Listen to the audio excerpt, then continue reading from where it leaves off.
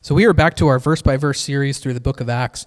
Today we're starting chapter 16, so we're a little more than halfway. We're making progress, and we're just going to jump right in today. Here's verse 1. Paul came to Derbe and then to Lystra, where a disciple named Timothy lived, whose mother was Jewish and a believer, but whose father was a Greek.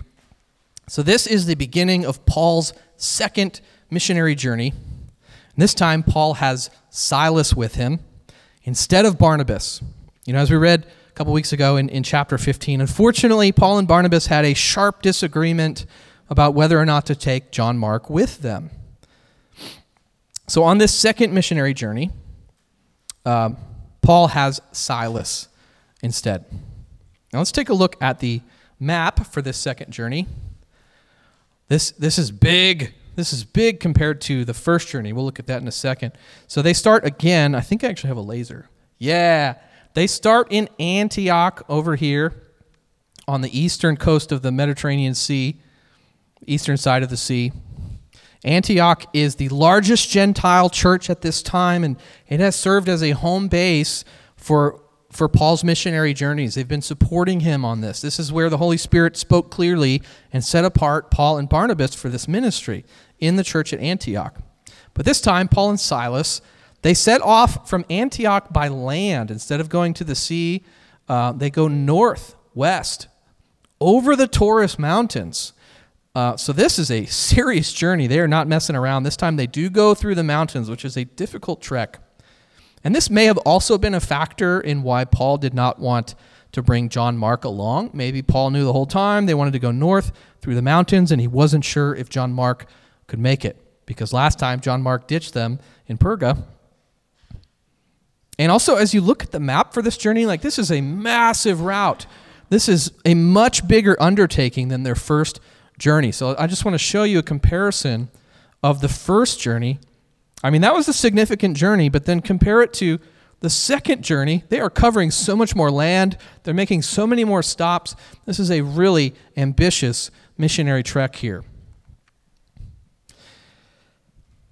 Anyway, so Paul and Silas are beginning their second journey by revisiting the churches in Lystra and Derbe and Iconium. They established these churches on their first time around. And their first priority on this trip is to strengthen the churches they had already established. They didn't want to just leave these churches in the dust, leave them be. They wanted to disciple them and resource them. And in Lystra, they meet Timothy. And we know Timothy. If you remember, last time Paul was in Lystra, Paul was stoned and dragged out of the city and left for dead. They thought he was dead. But then he just stood up. So he was either brought back from the dead, or he was miraculously preserved from death. Either way, God spared his life. And Paul just stands up and goes right back into the city like a boss. He had no fear, just goes right back in. He wasn't afraid. And it's possible, it's likely that Timothy was a witness to this or heard about this. Timothy may have been inspired by Paul's miracles, his boldness, his fearlessness, and also Paul's humility. This may have inspired Timothy. And Timothy will later become a very important disciple of Paul's. Timothy will serve as a leader in the early church, especially in Ephesus. He becomes kind of the main guy over the churches in Ephesus. Paul would write at least two letters to Timothy, which are preserved in the New Testament, 1st and 2nd Timothy. And these letters are scripture for us today. So let's read on, verse 2. The believers at Lystra and Iconium spoke well of him. They're talking about Timothy. Paul wanted to take him along on the journey, so he circumcised him because of the Jews who lived in that area, for they all knew that his father was a Greek. Wait, what? Timothy was circumcised? If you remember a couple weeks ago, we spent a lot of time talking about this issue of circumcision and the Jerusalem Council that said, no, Gentiles don't need to be circumcised or follow the law. They just need to do these 4 things that we ask. But yet Timothy is circumcised anyway. Why? Why? Well, it actually says right here in the text, because of the Jews. For the sake of the Jews who lived in that area. So this was not about salvation or theology. This was just a practical decision a sacrifice that Timothy was making for the sake of the Jews, so that there would be no obstacles in spreading the gospel among these Jewish people. And it's not necessarily clear from the text here. It just says Paul circumcised him because of the Jews. Kind of blunt. But I assume that Timothy was fully compliant in this. I highly doubt that Paul and Silas had to tie him down and perform this painful operation on him. I think it's safe to assume that Timothy was voluntarily receiving this procedure for the sake of the gospel. It was for the mission. And there are some people who have questioned, was Paul just caving to Jewish peer pressure here? Is this a moment of weakness for Paul? Well, the answer to that is no, because Paul would take on another disciple later down the line named Titus. And in that situation, simply because Titus was also an uncircumcised Gentile, but simply because of peer pressure in that situation with Titus, Paul refused to circumcise him and said, no, we need to make a point here that circumcision is not required for salvation. So we can safely conclude that for Timothy, it was a practical decision for the sake of the gospel. With Titus, it was actually about standing up for true, sound doctrine. It had to do with the Judaizers. So you can read about all that in the letter to the Galatians. And there's a bit of nuance in this, right? There's an underlying principle that the gospel takes priority. And we are talking about non-essential issues here. Non-essential issues that could potentially divide or become an obstacle for the gospel.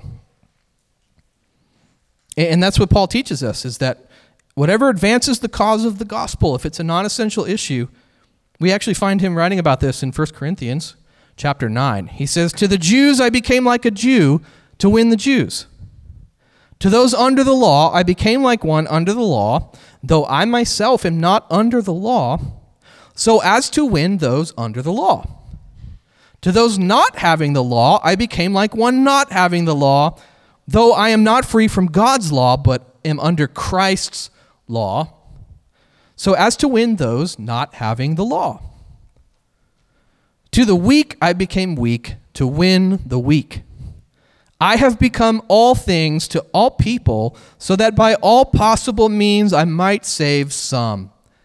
I do all this for the sake of the gospel, that I may share in its blessings." Now, this passage can sometimes cause confusion for people. Here's what Paul is not saying. He's not saying that we have permission to disobey God's word. He's not saying that we are allowed to compromise ourselves morally for the sake of the gospel. He did not say, to win the drunks, I became like a drunk. Nope. He did not say, to win the sexually immoral, I became sexually immoral. Nope, he did not say that. So there's this principle here of becoming all things to all people. This is about non-essentials. This is about cultural differences, personal preferences. Paul's not talking about abandoning major aspects of our faith for the sake of the gospel. So let me just give a few examples here, which I think will help clear this up. So Pastor Darrell actually told me this story years ago. He said he got together with some other pastors years ago and some other church leaders, and they wanted to go to Panama City Beach for an outreach. There was some kind of big hootenanny beach event going on, spring break, I think. Thousands of people at the beach, and they're like, let's go to the beach and talk to people about Jesus.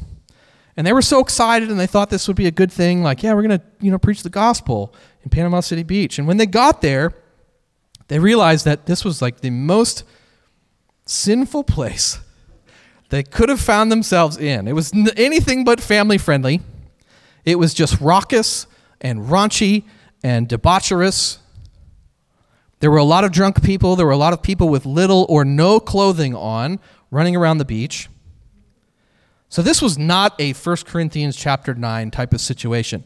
This group of pastors and evangelists were not thinking, we need to become like the spring breakers so that we can win the spring breakers. No, it was the opposite. They felt a strong conviction in their spirit, and they all agreed, we need to get out of here right now. We should never put ourselves in a situation where we may be tempted to sin, where God is not being honored. Well, let me give you another example as well.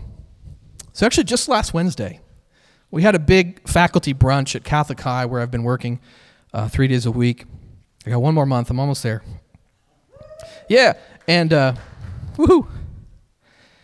And so this was the big send-off for all the faculty, all the teachers at the school. And I was surprised because Sister Kirsten asked me to close the brunch in prayer. And she's never asked me to do that. She knows I'm a Protestant pastor, so there's kind of some theological differences there, of course. So this is new. She asked me to close in prayer, and I have a choice here. I can choose to pray the way that I always pray, like Protestants do. We just start praying.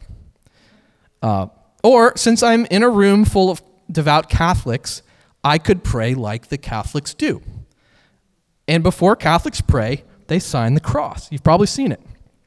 They say, in the name of the Father and the Son and the Holy Spirit, and then they start praying. And then when they end their prayer, they sign the cross again. They say, in the name of the Father, Son, Holy Spirit, amen. And that's what I did.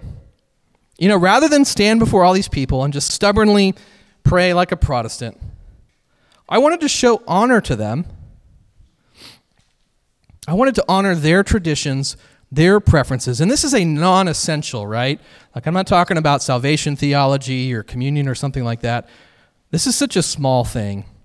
This school has honored me. They've given me a job, which has actually allowed Biz and I to be here at all. They've paid the majority of our bills for 5 years, the Catholic Diocese, so I'm really thankful for that.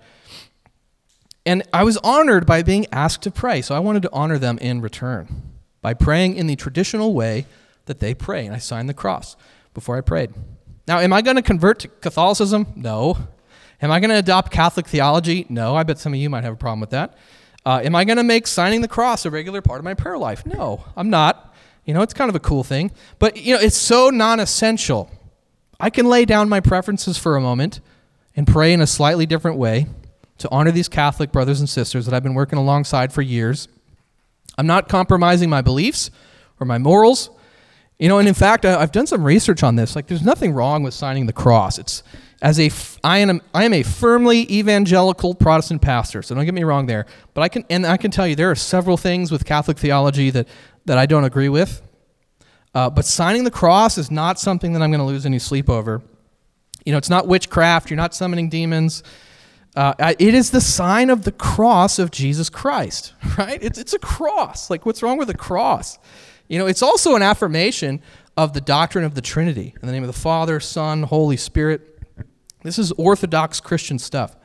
A lot of people don't know this, but the sign of the cross is this practice that goes all the way back to the 2nd century.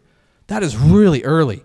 We're talking early Christianity, only 1 or 2 generations after the apostles and the disciples died.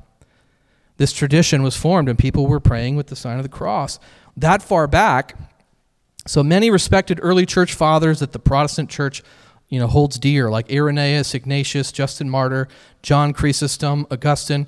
It's very likely that these early church fathers also signed the cross when they prayed. And it wasn't really until the Protestant Reformation that Protestants gave up this practice of signing the cross.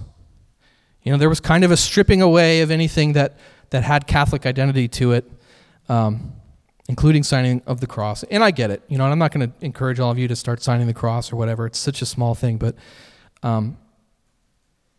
Protestant Reformation was kind of a dark time. It was a really dark chapter in church history.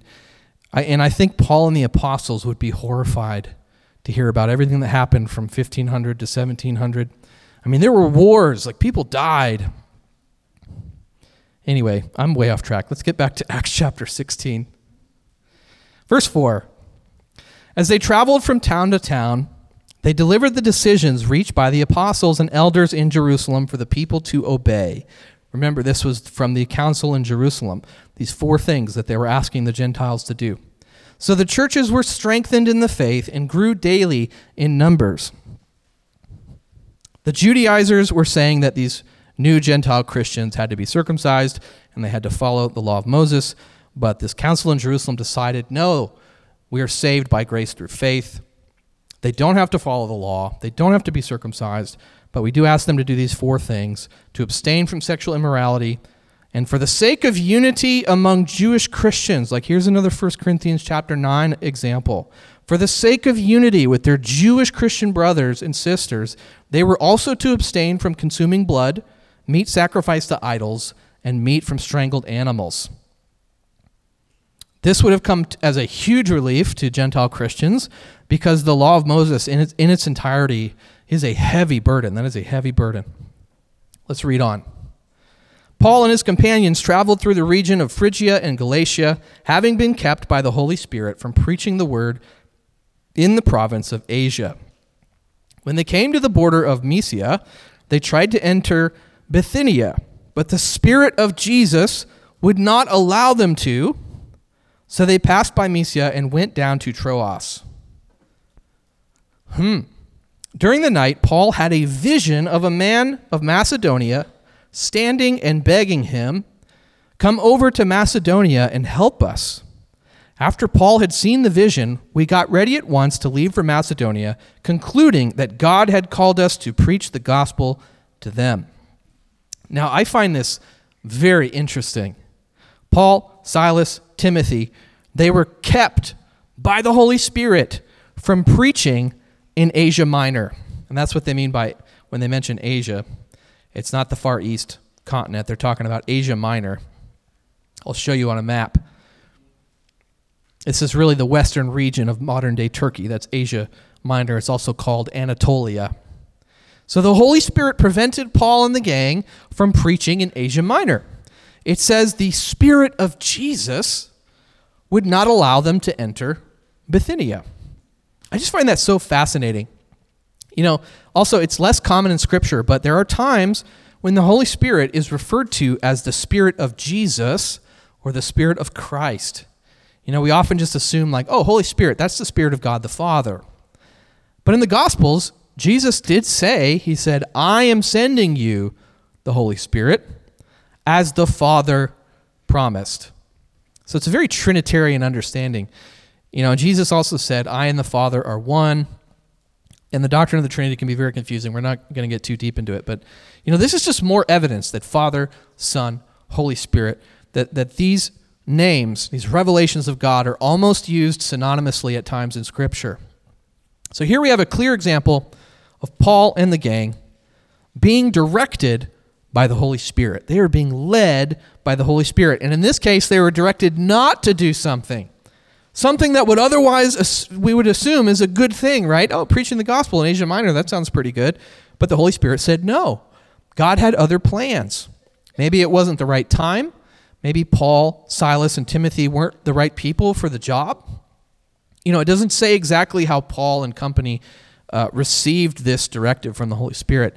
Maybe it was a dream, or they received a prophetic word from someone, or maybe they could just sense in their spirits that still small voice of God.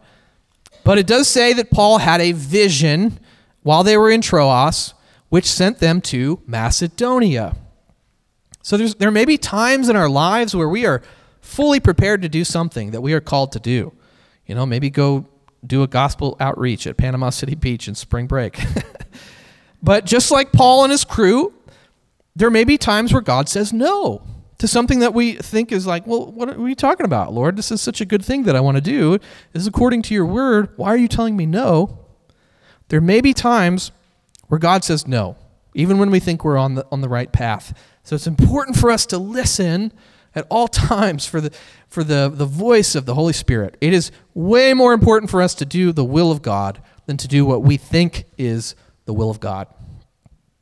That should be our highest priority at all times, is to do the will of the Father, which can sometimes be a lot different than we expect. Also, before we move on, I want to point out in verse 10, I think it's up here. Yes, verse 10, the language changes from third person plural to first person plural. In verse 8, it says, they passed by Mysia.